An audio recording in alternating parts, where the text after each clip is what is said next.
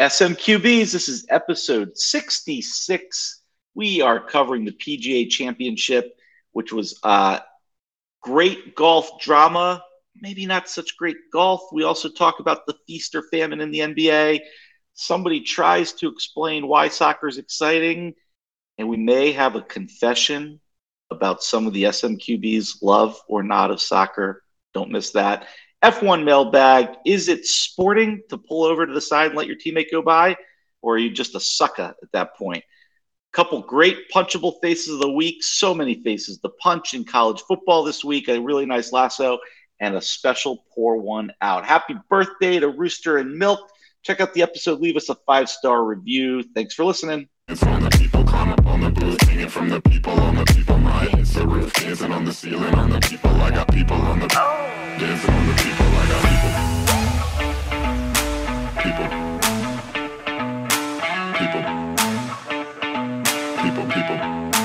Dancing on the people. I got everybody in the booth. 70s.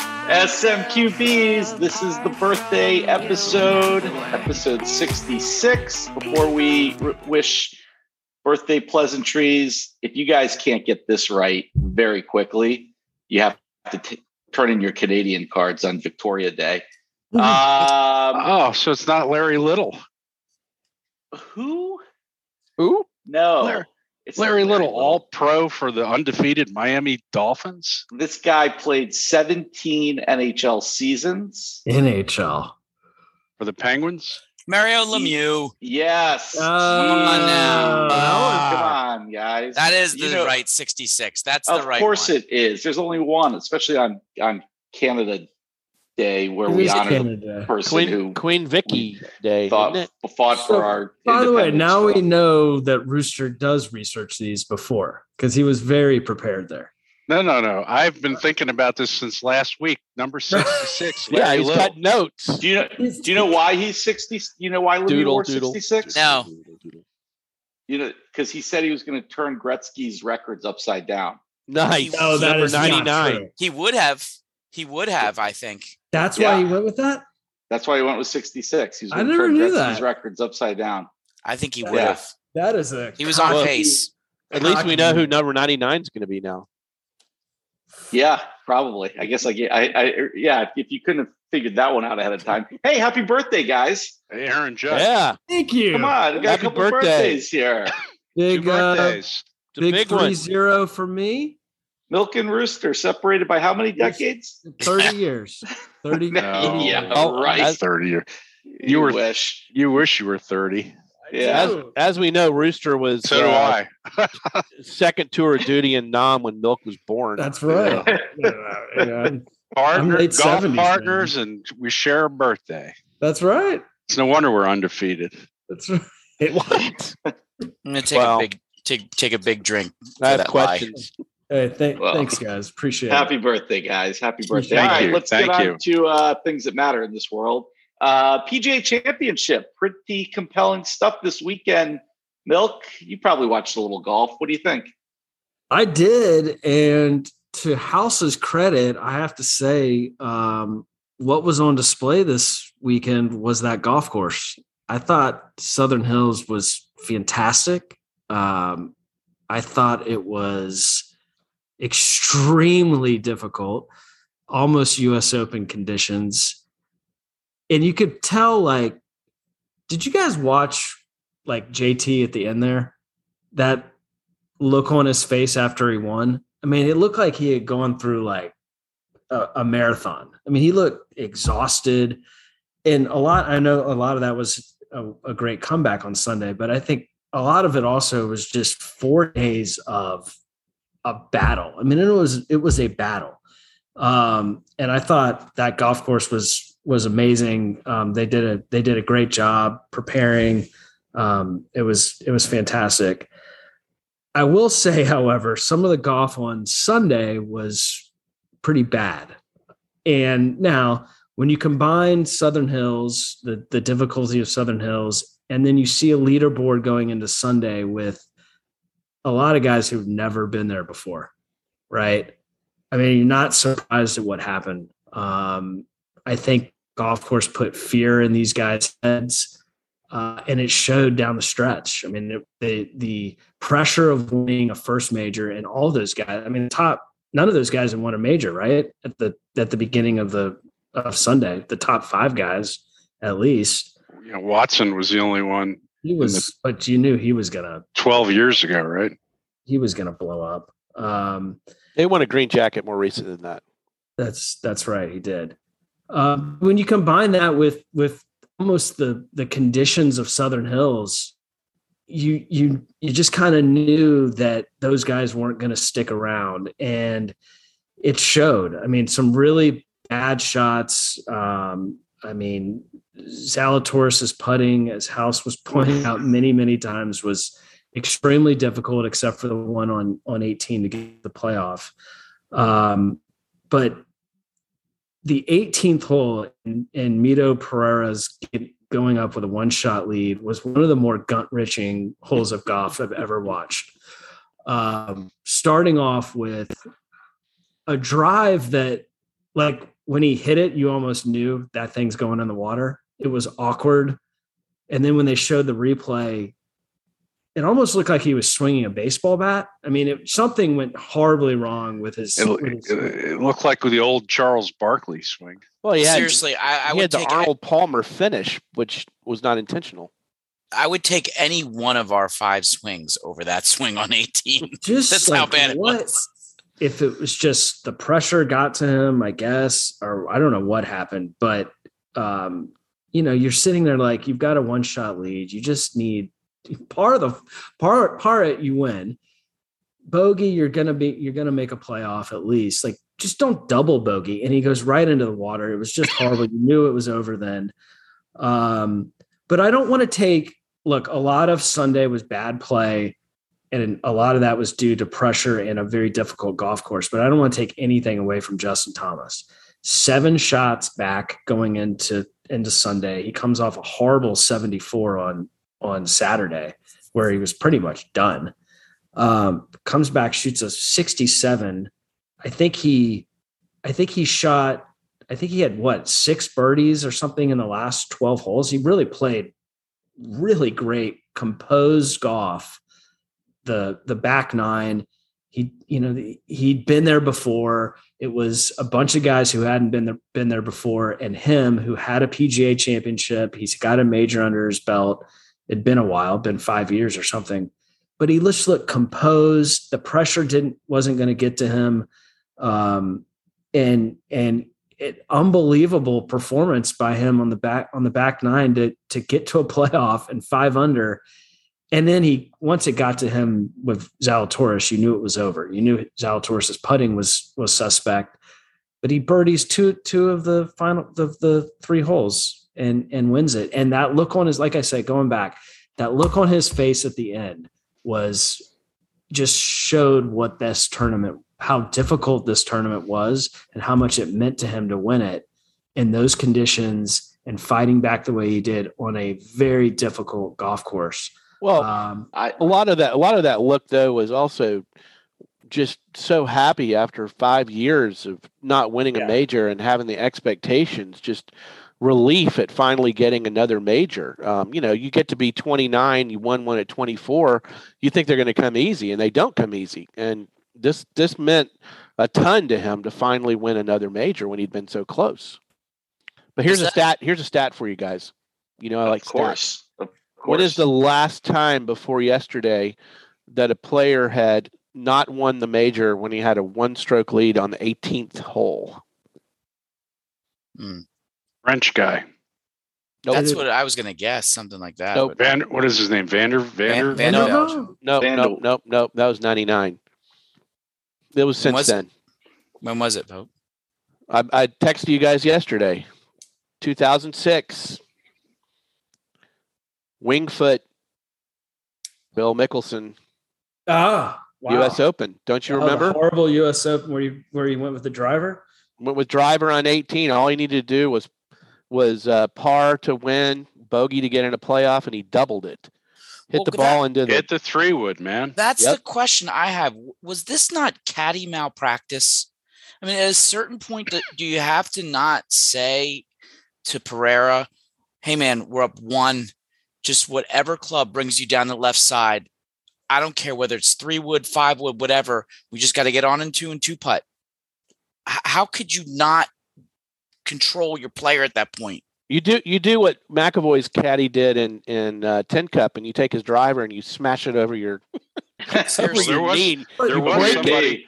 There So we was a can't fan use it yelling, again. Smash the driver! Smash the driver! Yes. I saw this cool video by Dustin Johnson, where he basically said on every drive possible, if possible, he would like to cut, where the ball obviously fades out to the right. And something that I love about that course, since a lot of the players do like to play a cut as much as possible when they're driving the ball, that makes that 18th hole where the water comes up the right side just diabolical. And you could hear them on television, just whatever club you can get to keep it down the left side. And I guess, Pereira was confident from what he had done the day before with a driver on 18. But, to Rooster's point, this now goes down the bad history. This is the Chilean Jan van de Velde. We're going to remember the ball in the creek. But to your point, though, House, I mean, that's the kind of thing where, it's like, okay, I've been hitting the ball great for 4 days. I'm not going to change up what I've been doing and be afraid of this hole. I mean, right? Like it cuts both ways. There's the okay, I'm going to play it safe.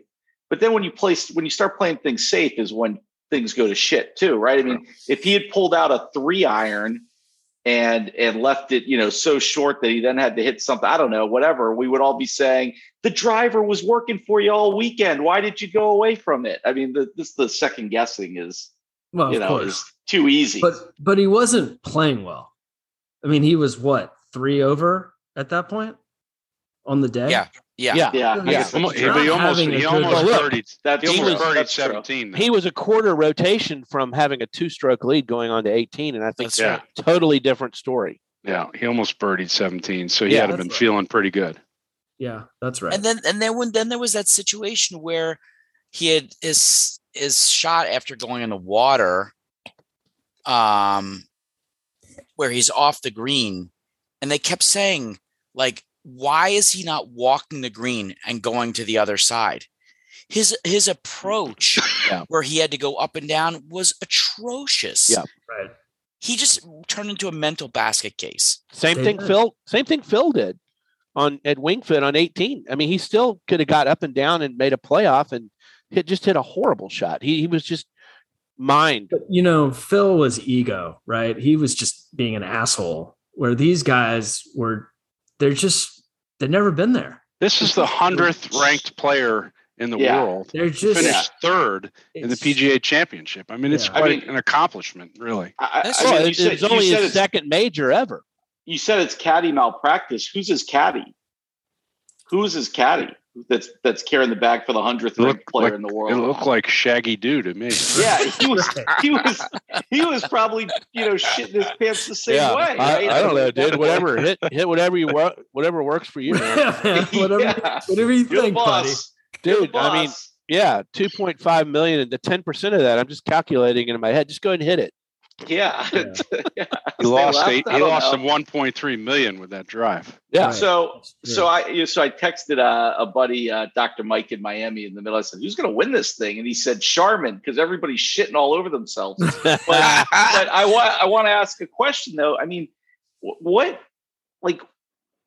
maybe this is putting too much appreciation on Tiger Woods, and we have to move on from Tiger at some point, but why can't we find a generation of players who can consistently perform? I mean, even Tiger and Phil, for that matter, there was a point where every time they teed it up, you thought they were going to be playing in the final group on Sunday. And there were a lot of times for years there, one of them was in the final group or damn near close to it. Now we go into these majors and you think who's going to be there. And they're not. I mean, they don't show up. Yeah, Right? DJ and where was- Shepley didn't even make the cut. Yeah. Right. Well, Where that was shocking. Rahm? I mean, I didn't think Scheffler would win, but to not make the cut, double bogey on 18, otherwise he would have made the cut. That was shocking. And to your point, Bison, I think that, maybe we put a little bit too much stock into him being a horse going forward on a regular basis. Well, But not also, just him, but there's when nobody. Phil was 20, did you feel that way about him?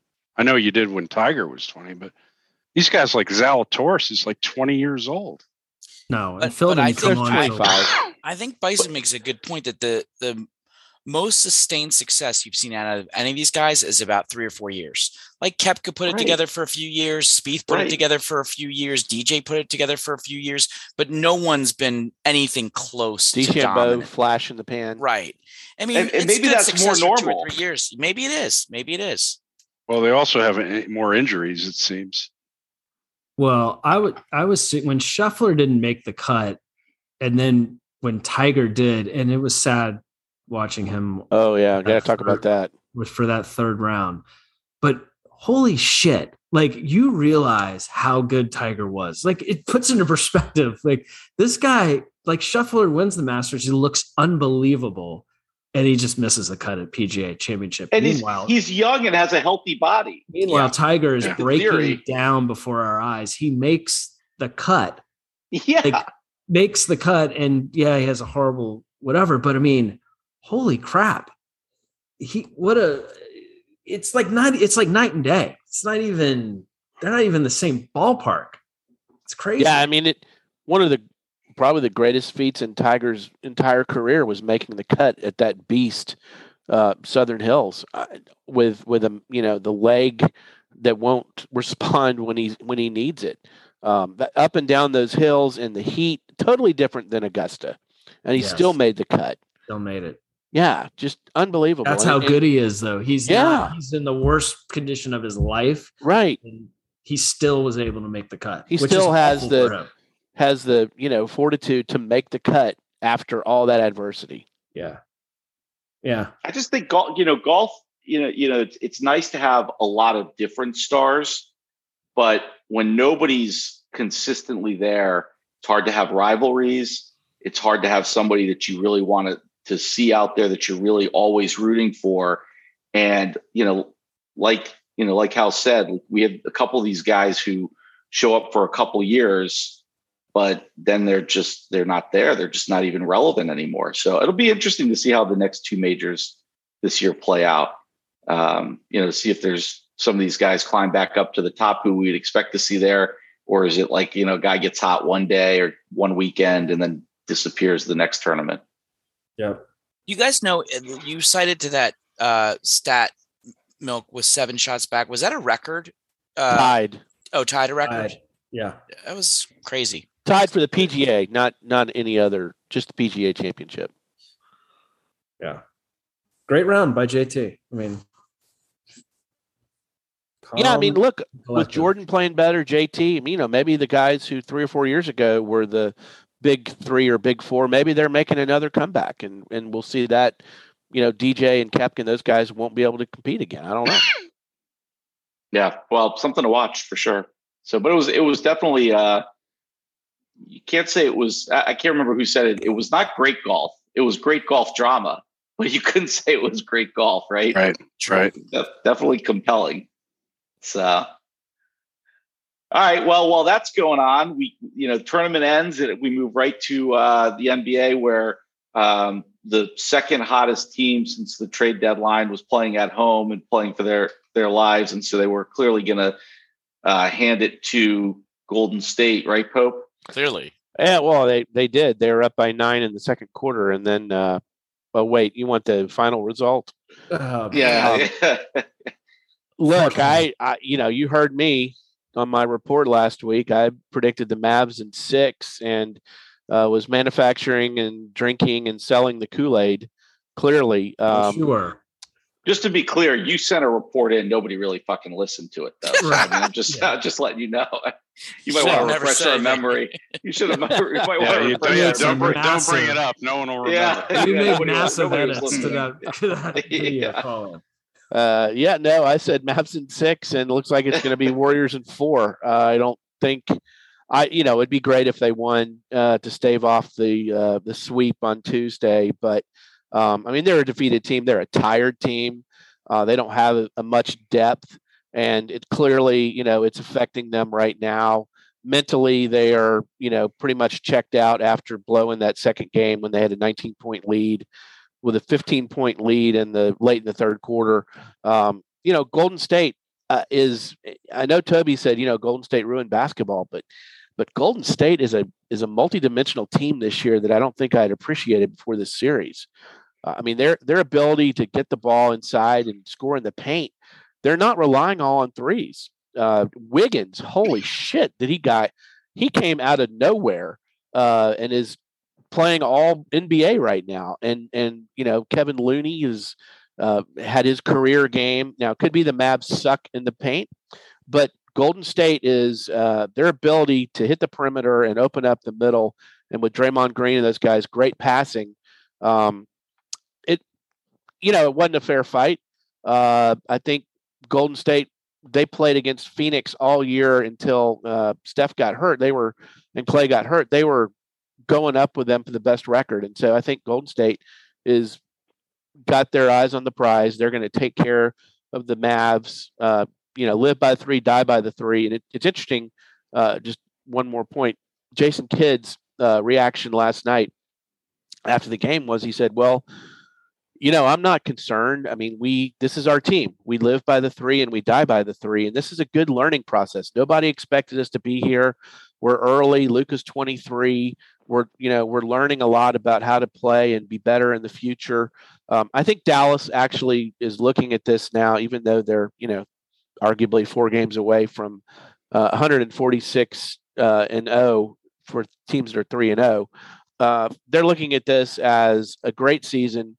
They just didn't have the horses to compete, and they know what they need to do for next year. That sounded like a Canadian hockey coach speech right there. Yeah, what really? Fuck. They're getting respect in the handshake line at least. Jeez. God, be pissed. Call them out. I actually think that there's a bet in each division. There's one team's clearly better than the other, and the difference is, Steve Kerr is just maybe the best coach in basketball, and Ime Udoka is a good coach, but he's brand new, and his team is not listening to him all the time. They should be beating the Heat. Spoelstra is a great coach. He and Kerr may be the 2 best coaches in basketball right now. Hard to argue. The Mavs are challenged by their roster. They've got a ISO ball, hold it and shoot threes approach, but still, Kidd did a good job coaching against the box and one and the zone.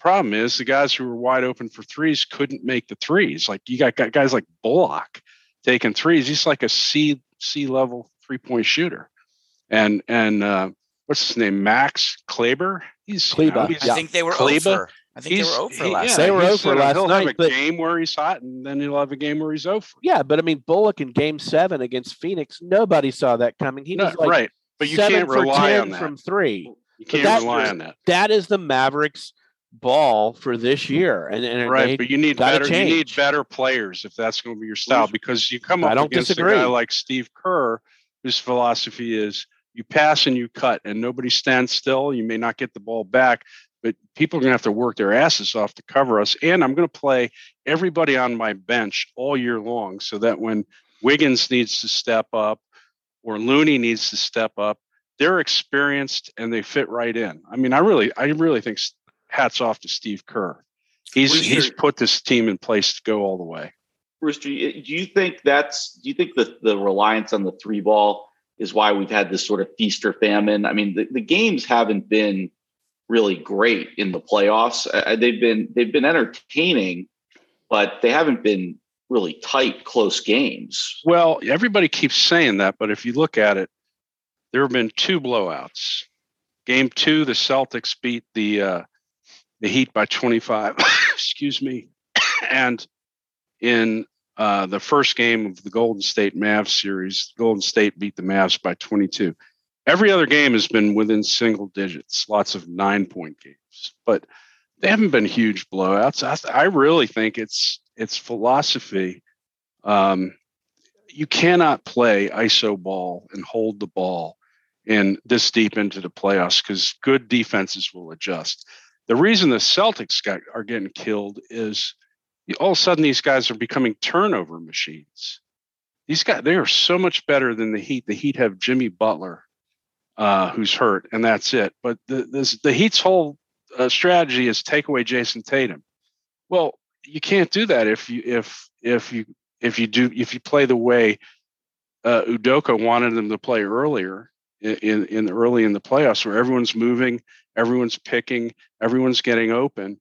But now they've resorted back to Jason Tatum's going to hold the ball. He's going to try to drive and kick, or drive into three people, and he's getting a lot of offensive fouls now.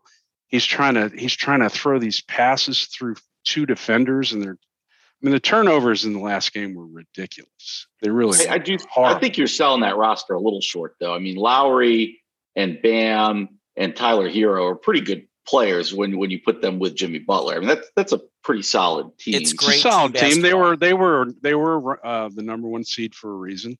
But the Celtics, when they're playing well, are a better team than the Heat. 2 points. One is Rooster said this by text the other day. I completely agree with it. If you want any evidence about Steve Kerr being a great coach, look how he transformed Andrew Wiggins. Andrew Wiggins was on his way to becoming the Todd Marinovich of basketball. Yep. He was the number 1 overall pick, and he was just a disaster. Cleveland, Minnesota, he started being just a journeyman, and he sucked. And Kerr figured out how to use him the right way, and he is playing fantastic. The same goes with, Spoelstra and Strus. Yep. Nobody knew about Strus. He's like some other dime a dozen, and he is a fantastic shooter. And his use of PJ Tucker too. And PJ Tucker. But the Heat are seeing a carbon copy. Also, to your point, this is what the Sixers did. They put it in Harden's hand. They let the shot clock run down. Then he tried to thread the ball through something ridiculous and cause turnover. They must be thrilled that they're watching deja vu all over again, because the Celtics are doing the same exact thing. In NBA playoffs, you cannot run the shot clock under 8 and expect that becomes a one-dimensional thing. It's 1 or 2 players are going to get the ball. Yep.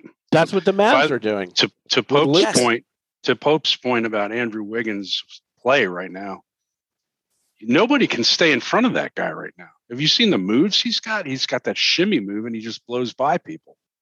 He's turning it on. I hope he has a great year next year. Well, he's playing with just amazing confidence right now, which goes a long way. Yep. And think about where Poole was. Of Luka.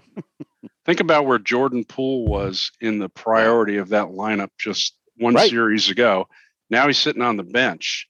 And that just shows you how Steve Kerr has played everybody so much that they're kind of interchangeable. And no other team can say that. Everybody else has a shallow bench compared to the Warriors. Well, and they're without Gary Payton Jr. Yeah, that's right. Yeah, it was real important to them in the way they played at the end of the year. So, Rooster, is this Celtics Heat series over? Who do you have winning this? I think the Celtics are going to come back and win tonight. They need to circle the wagons and understand one thing. They have limited ability to dribble the ball up the court, and Jaylen Brown should never be taking the ball up the court. They need to get the ball across half court quickly, like House says, in the hands of Smart, and run their offense and stop with the ISO ball. Jaylen Brown and even Tatum are just turning the ball over way too much under pressure. They need to run plays, but I think they will even it up tonight, and then it'll be anybody's series. I'll admit that basketball is probably what NBA at least is one of the sports I watch the least of. But I do recall that dribbling is important still, right? Mm-hmm. That's important. Dribbling is important, and okay, they're not good at it at all. Well, over dribbling is a bad thing. Okay, which is kind of Dallas's problem, right? Right. Okay. And the inability to hit a I can't even shot. dribble. So I'm really screwed. You just dribble your milk. That's right. Whoa. Well, okay. I think they don't you dribble in soccer too? Isn't that what you say? Oh man, did we see some good dribbling in soccer yesterday over a 5-minute period? I mean, listen, people, if you're like me and you have no sports teams to watch, change the channel and watch some European soccer, because yesterday was pretty special. Okay, but House, wait. Next time you send us a text message about the third guy on the wide receiver depth chart for the Eagles, I'm going to remind you that you just said that. Right. And you've got a USFL team, so don't discount that. Congrats to the Stars on beating Tampa. Stars. Tampa team again. Poor Tampa. And yes, the Eagles are going to the Super Bowl. But anyway, for now, yesterday's Premier League had, who are now pretty good rivals. Premier League is pretty much 5 or 6 teams at the top always, with Man City and Liverpool and Chelsea and Tottenham and Arsenal and Man U. But of late, it's really been Man City versus Liverpool. And as a result of a little end of the season letdown, it had shrunk to 1 point. And of course, with a win, each game is worth 3 points and a tie is worth 1 point. So Man City's holding by 1 point. And what's so awesome about Premier League is on the final day, they make everybody play at the same time. So you don't get to play differently later on in the day. So everybody's starting, here at 11 o'clock Eastern in the States and watching scoreboards. And Liverpool is actually down 1-0 at Anfield, but it goes up on the scoreboard that Aston Villa scores a goal against Man City, and Anfield goes nuts because now it's possible. It's actually possible. And then Liverpool ties it up to make it 1-1, and then Anfield goes, and then Aston goes up Villa 2-0 in the 70th minute. In a 90-minute game, that's really hard to overcome. Yep. But in the 68th Pack minute, it in and defend. In the 68th minute, Pep inserted Ilkay Gundogan, who has just been this unbelievable attacker for Man City, comes in with fresh legs in the 68th minute. And from the 76th minute to the 81st minute, they score 3 consecutive goals, 2 by fresh legs Gundogan, and they win 3-2. And so despite Liverpool's win 3-1 back at Anfield, Man City in a crazy 5-minute stretch just score 3 very improbable goals. They repeat as Premier League champs. So congrats, Rooster. I credit Kevin. Is it De Bruyne? De Bruyne. Yeah. De Bruyne. Kevin De Bruyne, I think, is the reason they got that win. He settled that team down when they went down 2-0, and he missed that free kick. Everybody was starting to panic, and he settled everybody down and said, "Come on, let's go. We got this."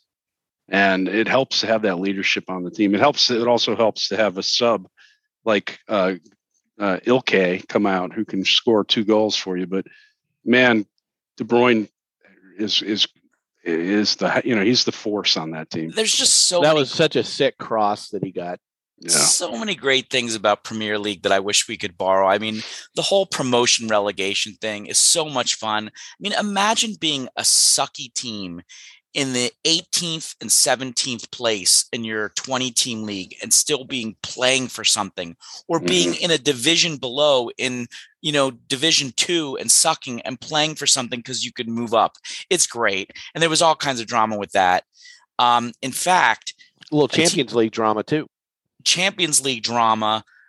Arsenal, who have pretty much had locked up the top 4 go to Champions League, the best teams in the world.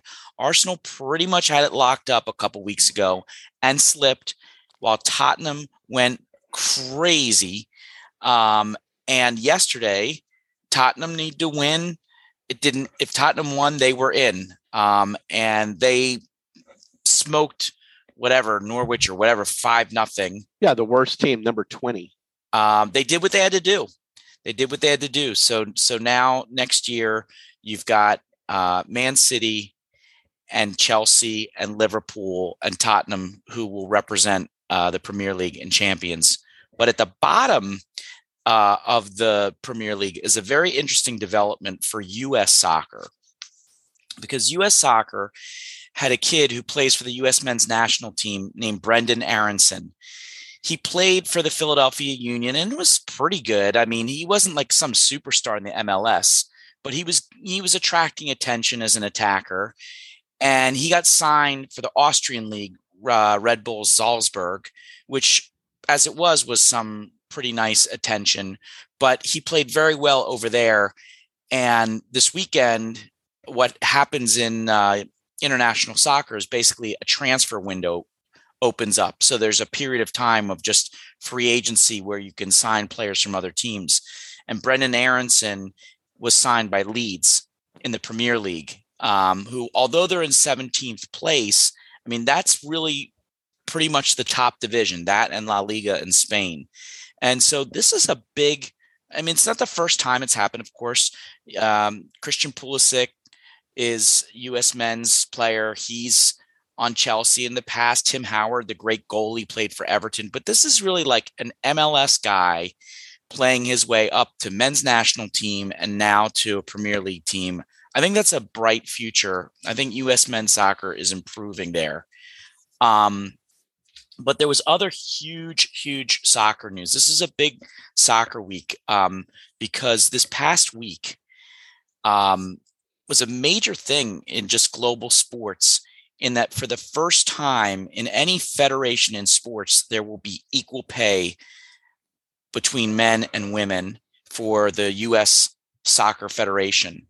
The U.S. women, who have won 4 World Cups, won 4 gold medals, far superior to the on-field performance than the men's team, sued the U.S. Soccer Federation for equal pay and had a settlement back in February to get $20 million plus of back pay, but they'd not yet resolved the issue of equal pay going forward. And that was resolved last week, a new collective bargaining agreement that results in equalization of money, whether it's a friendly match or a World Cup match, whatever money, it gets pooled and shared between the teams. And frankly, U.S. men's team might even benefit from some of that with how well the women pay. The women would have been better off with merit-based pay. I read an interesting kind of counterpoint by a professor of gender and women's studies, this woman named Cheryl Cookie, I think her name is, or whatever, Cheryl Cookie from Purdue University. Anyway, her point is, while it's a good development, in some ways, it will only kind of perpetuate the inequality and dynamics that led to this in the first place, because it took the U.S. women's team to do all of that just to get equal pay. So does that mean that unless you're winning World Cups and winning gold medals, you don't make that argument in other sports? I don't know. It's an interesting thing. Well, I mean, if you look at it just from a market perspective, right? Like, who sells more ads and who has more viewers? You know, I think the women do better in the U.S., right? I think for the women's U.S. World Cup team has more viewers than the men's when they're actually in it, whenever that happens. Right.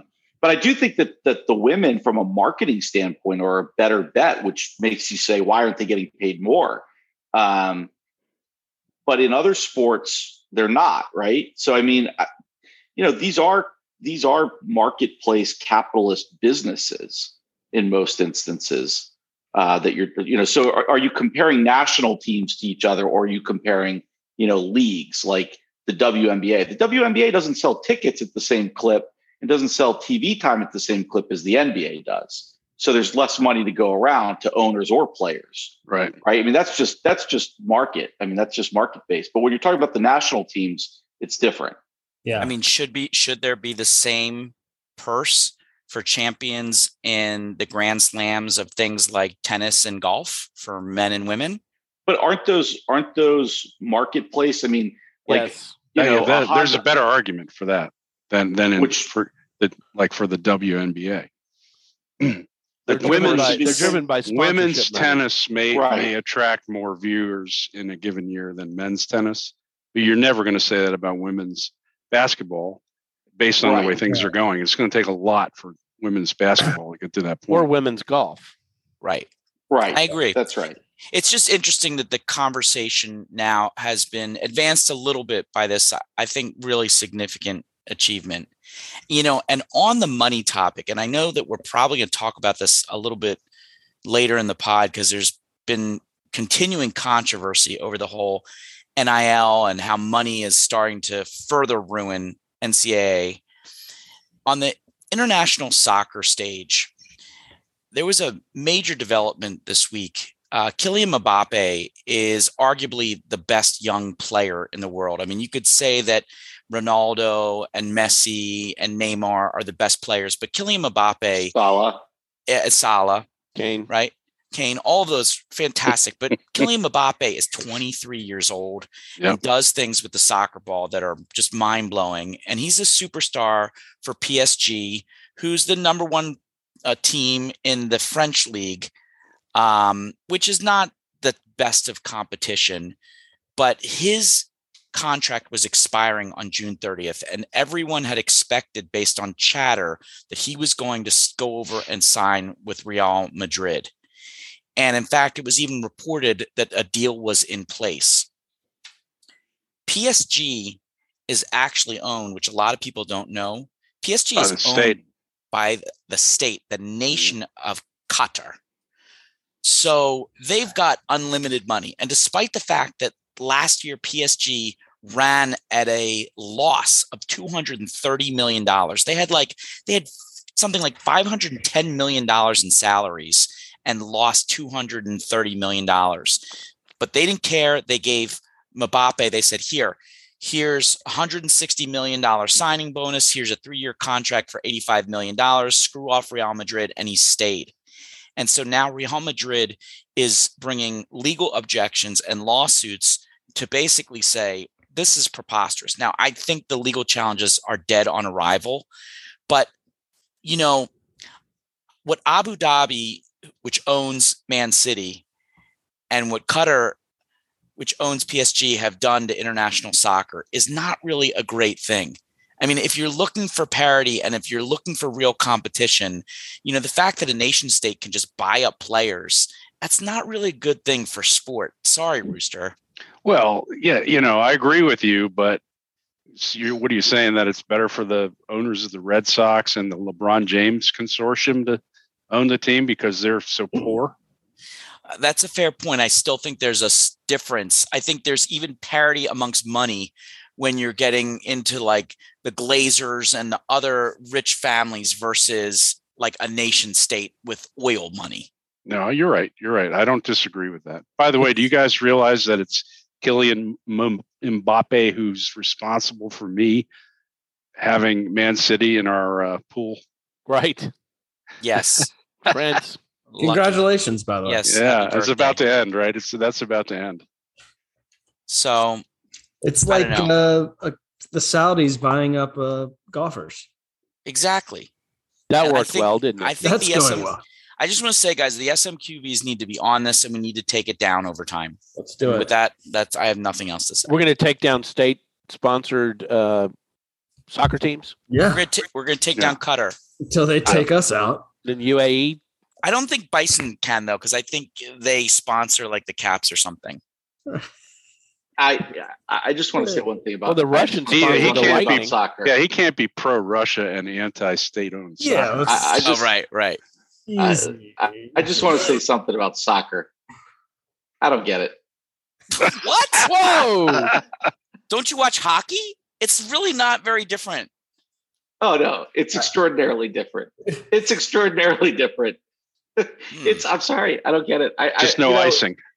It's nice to have it on in the background. It's kind of exciting when they get a goal. I don't understand why these teams can score so many goals in the last 5 minutes when like their life's depending on it, but for 85 other minutes they can't do shit. I don't get it. I'm sorry. I've tried.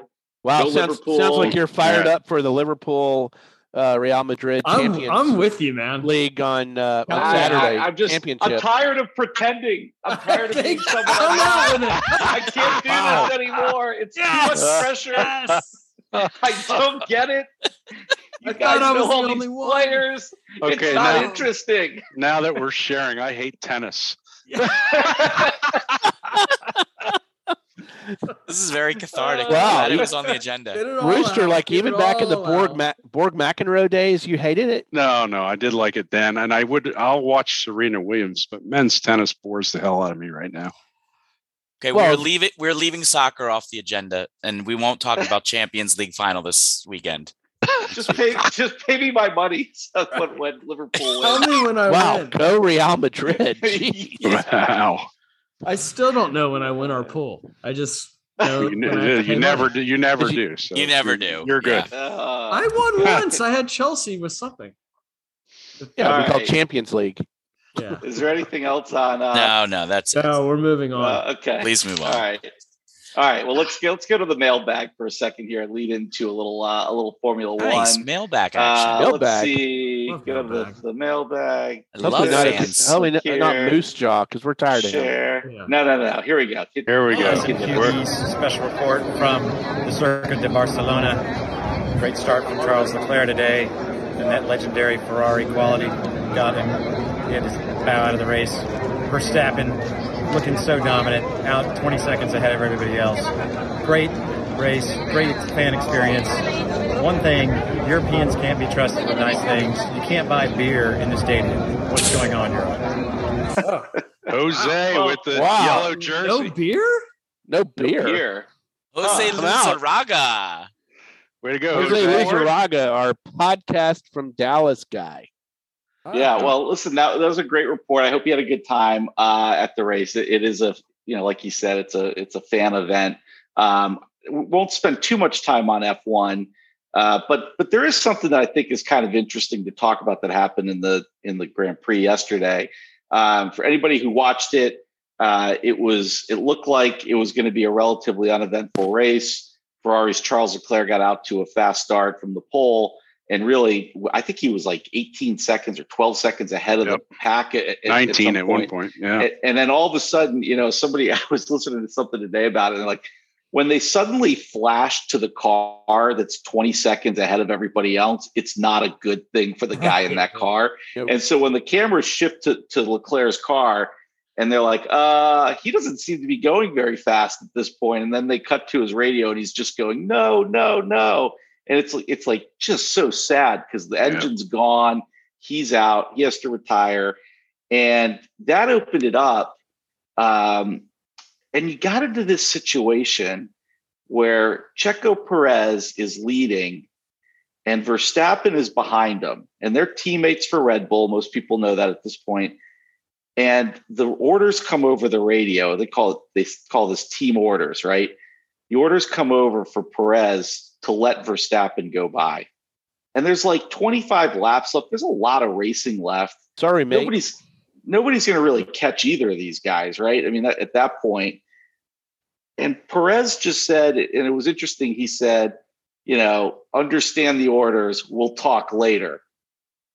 What do you guys think about this? I mean, why did they do that? What is the purpose? I don't understand. They claim that Verstappen had fresher tires and that Checo wasn't going to be able to win without another pit stop, but I don't believe that. Nobody believes that. No, right, that was the official line, right? No. Was that it was a different? It was so hot.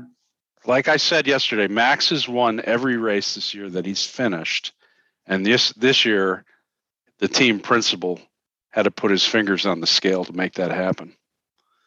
It's true, but that's not. I mean, Mercedes did the same thing with Lewis and Bottas.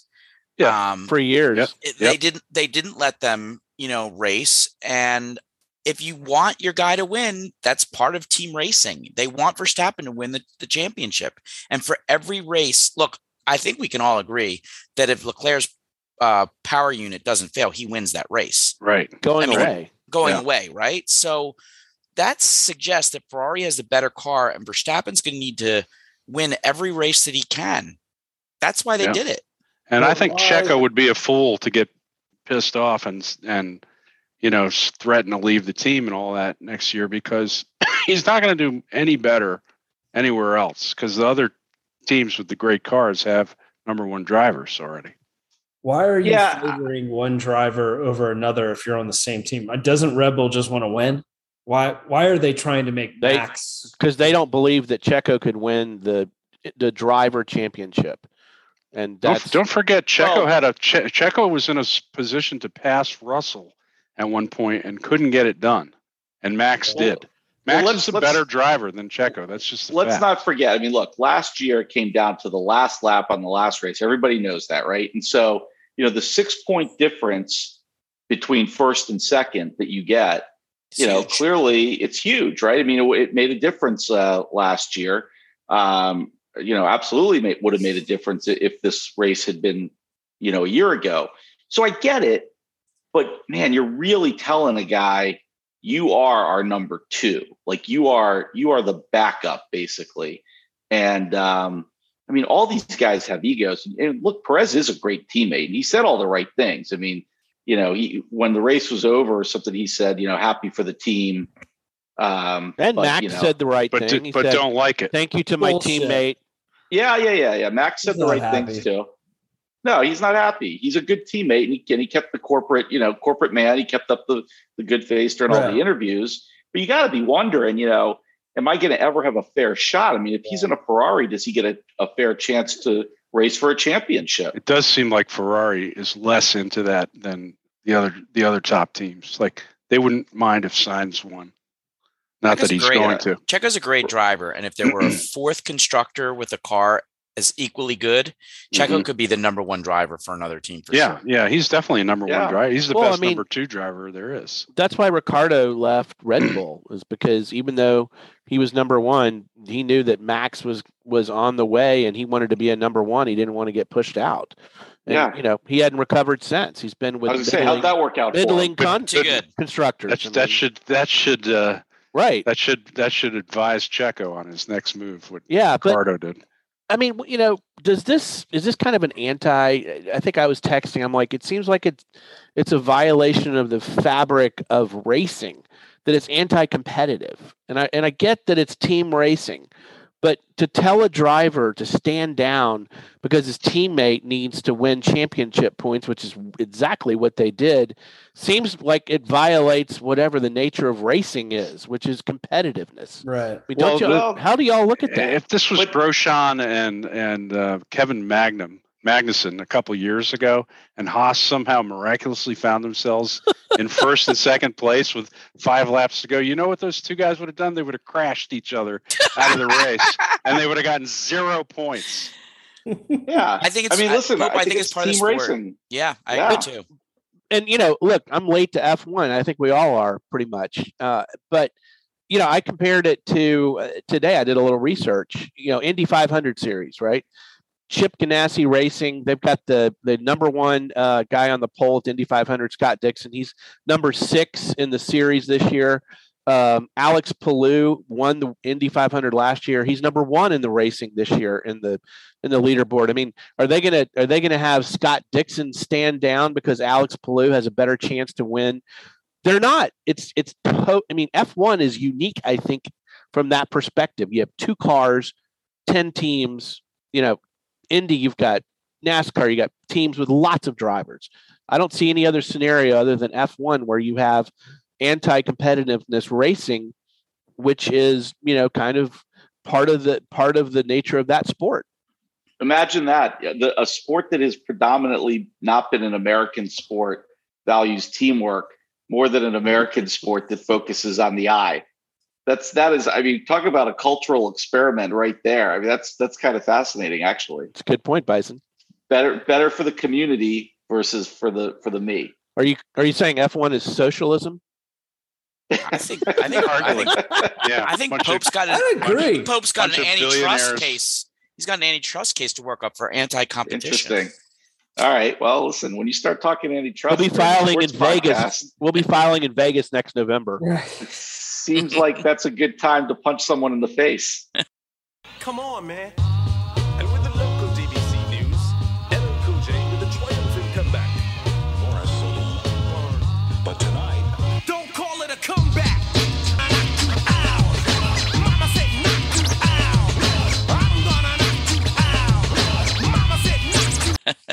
And I suspect this one won't be controversial at all. Milk, you got a punchable face of the week? Oh, yes, I do. Whenever there's a chance to punch Satan, Nick Saban, I take the chance. As we all know, there was some back and forth between Satan and Jimbo this week involving some accusations that Texas A&M bought all of their players through this NIL deal. And let me just tell you guys this, by the way, this is going faster than I expected. I expected the NIL to kill college football in maybe 5 to 7 years. It could be in the next 2. It's really going well. It's very smooth. You sound like Dr. Evil. I said it's all part of your plan. This is all part of the plan. It's going we very did talk well. about unintended consequences very early on. Billions of dollars into college football, see what happens. But I love this because so he's accusing Jimbo of using the NIL, buying all their players, when that asshole has been under the table buying players for the last 15 years. Whoa. And yeah, he's done it. Whoa, those are fighting words. Well, we know for a fact that players have been being bought by that he's been buying players for years. I have heard multiple stories of players that went to other schools, Florida State, Florida, that during their recruiting trip at Alabama, the last thing they heard was, hey, there's something waiting for you in your locker or whatever they got. And then they go and there's a bag with $100,000 cash. That's a Bear Bryant stuffed animal. Come on. Yeah. So it's all bullshit. He's been doing it all his career. Now he's upset because he can't compete anymore or whatever. All these other players are going somewhere else. And he's starting to say, blame Jimbo and all these other schools. When he's been, I love the fact that did he say, and I quote, we didn't buy one player on our roster. He did. And you quote. I'm pretty sure he said that. He said that. He did say that. And to Jimbo's credit, basically was a little marching orders to the press. Go ahead and investigate this guy. Go ahead and investigate every coach go talk to every coach that's worked with Nick Saban. Go ahead and do it and see what they say, because he knows that this has been going on for years. So I don't know. I'm sick of it. So punch him. Milk. What was Fisher's response? Hold on. We got to get clarity on one thing though. Is this a closed fist punch, Milk, or are we just open hand slapping? No, this is not a slap. This is closed fisted. I'm tired of the complaining. I'm tired of it. Okay. All right. What was the response? Yeah, what was the response, Milk? Say it, Pope. Well, Jimbo. You're defending Jimbo, aren't you? So, Pope? yeah, I'm not defending Jimbo. So Jimbo came back and had a big press conference, made sure he invited, as many reporters as who would show up. And obviously he went after Saban, but he also, I think he made a big mistake for their program, because he said only 1 out of the 11 5-star signees from this year's class has an NIL deal. Now, there's been rumors, you can say Nick pays money under the table. Well, there's been plenty of rumors that A&M has a $30 million NIL deal for the guys in this class. All right. So Fisher has put a big old target by saying only 1 out of 11. And Paul Feinbaum, the great SEC, announcing Oracle guy, said me doth protesteth too much for Jimbo. Jimbo could have said, yeah, you know what? Nick is right. And we're doing it by the rules, and we are going to kick their ass. But instead he said, no, we're not doing that. I don't know what he's talking about. And Spurrier came and to the defense of Saban. I don't know if y'all saw that today. No. Yeah. Big time. He said, we should punch every. Did Nick say anything? Former SEC coach. Is this right? Way to really class up that story. Absolutely. Spurrier said, did Saban say anything that wasn't true? Yeah, I'm not happy about that. Him supporting Saban, by the way. Yeah, and you know who else came to his defense? Lane Kiffin, and they. Oh my God! Don't have as great a. What did Vladimir Putin think about it? I love this argument, by the way. It's kind of like, well, I'm not using the NIL deal. I do leave paper bags full of money, but I'm not doing the NIL stuff. But he leaves that to the boosters, the NIL right. Like, stuff. the boosters. I don't do it myself. I don't know what happens behind all I know is this is great for ratings, and I cannot wait for October 10th in Tuscaloosa. And I am planning on being there for that game because the hatred between those two right now, you just can't even. Let's not forget that our audience should know that the Cochran, Texas firm to which Brian Pope belongs used to be called Pope Taylor, which is Brian Pope, Alabama shill, and Larry Taylor, Texas A&M grad. And there is going to be some slugfest. So Pope, are you actually punching Jimbo? Do we have competing punchable faces? Absolutely, I'm punching Jimbo because he's defending Satan. No, I'm punching Jimbo because he put his program in a spotlight that he shouldn't have. He should have played it differently. I'm punching him. It's all going according to plan. All happening. Is A&M considered to have had the number one recruiting class this year? Oh yeah. Yes. Okay. By far. Okay. No question. Is there any chance that the Nils make college football interesting again? Interesting, yes. Interesting, yes. No, that's why Satan's this is interesting. I might be with Jimbo on this one. Then I might be on his side then. But let's level the playing field. A&M had you should want this. Nace. That's what I'm saying. This is how Boston College can get back. Guys, don't forget my announcement that I was going to support a college football team this year. I want to let all of our advertisers know I'm open to an NIL deal for which team I'm going to support. Yes. So. Yeah. Okay. Wow. Interesting. All right. Any more punches to throw? That's it. I love it. I love it where we got to a segment where we're using Spurrier and Lane Kiffin as backup is like this is Voices why you should think reason. that this is why I'm on the moral and ethical side of the argument because Lane Kiffin says so. Holy shit. Okay. All right. Let's do a little Ted Lasso. Barbecue sauce.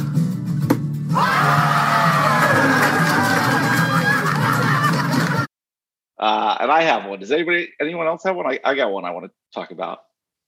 Just kind of a small lasso moment that you like to see in sports, but Milk, you won't appreciate this. Adley Rauschman was the number one pick in the Major League Baseball draft. Let's see, what year was he the first pick? I think it was like, what was it, 19? You're going to do this maybe? for my birthday? Yeah, I am. I think it was like 18 or 19. Anyway, he was the number one pick by the Orioles. And there's just been a lot of hype. He's, pretty much everybody says he's the number one prospect in baseball. And he made his major league debut this weekend against Tampa Bay Rays. Tampa Bay Sun Rays. The Tampa Bay Rays. But the reason that there's a lasso here, it's not just because of a big time prospect coming up and getting called up to the majors. But, they say that, you always hear the cliches like take it all in, or the guys say, well, I'm just going to try and live in the moment and take it all in. This kid really did. I mean, he walked up there and he goes out to home plate. He's a catcher. And he goes up and the first thing he does is shakes the home plate umpire's hand. Like, I don't know that I've ever seen that before from a catcher when he looks like he's 12. He looks like he's 12, right? He shakes the guy's hand, and then he goes to the plate. And before he puts his mask on, he does a complete 360 and literally takes in the whole picture, the whole experience. And then he throws his mask on. And I think he said something to himself that looked like he was saying, fuck yeah. But they cut that out, of course, in the feel good story, but he was just so excited.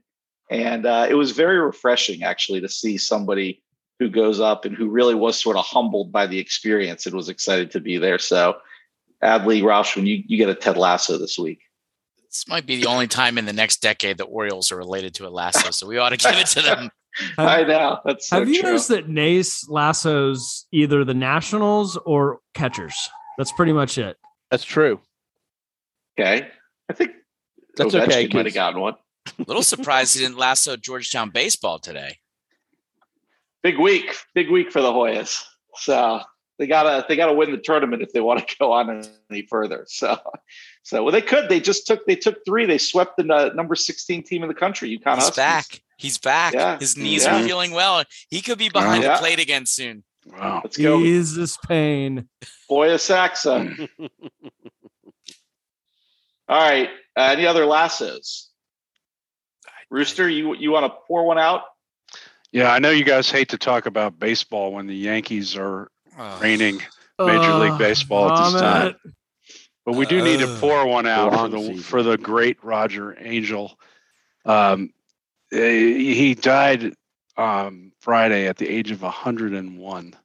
And if any of you fans out there wonder why Nace loves baseball as much as he does, and guys like George Will love baseball as much as they do, read any one of Roger Angel's books, like The Summer Game from 1972 or 5 Seasons from 1977, and you will just learn, to love the slow-paced game, America's game. It is he's the best baseball writer in the history of the country, I think, and started out as an essayist for the New Yorker, and is just an all-around great author. But at age 101, he died Friday, and so pour one out to Roger. Rest in peace, Roger. R.I.P. Rest in peace. Good one, Rooster. Good one. Anybody got anything else? I think you guys get lasso candles for your birthday, so happy birthday. Yeah, happy birthday. Birthday. Thank you very much. Thank you. Birthdays. Milk and Rooster. So cute. By the way, before we go, one last tip to our gamblers. Apparently, all the Florida Panthers were in strip clubs last night here in Tampa, so you may want to bet on the Lightning. And that's it. As if you weren't going to anyway. Aren't you going for the sweep? Sweep tonight, baby. Sweep tonight, man. 2 sweeps coming up. Tampa will get you. It'll get you. It's happened before. We've all been happened to the best of us. It's happened to the best of us. All right. Happy birthday, guys. Have a good week, everybody. Happy birthday, boys. Later.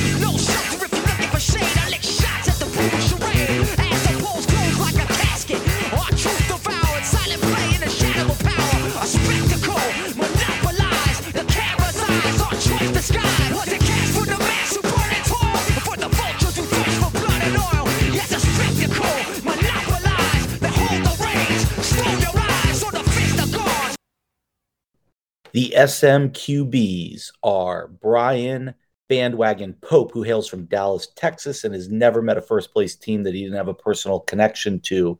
Michael Rooster Phelan, hailing from Richmond, and who roots for teams from New York, or is it Boston?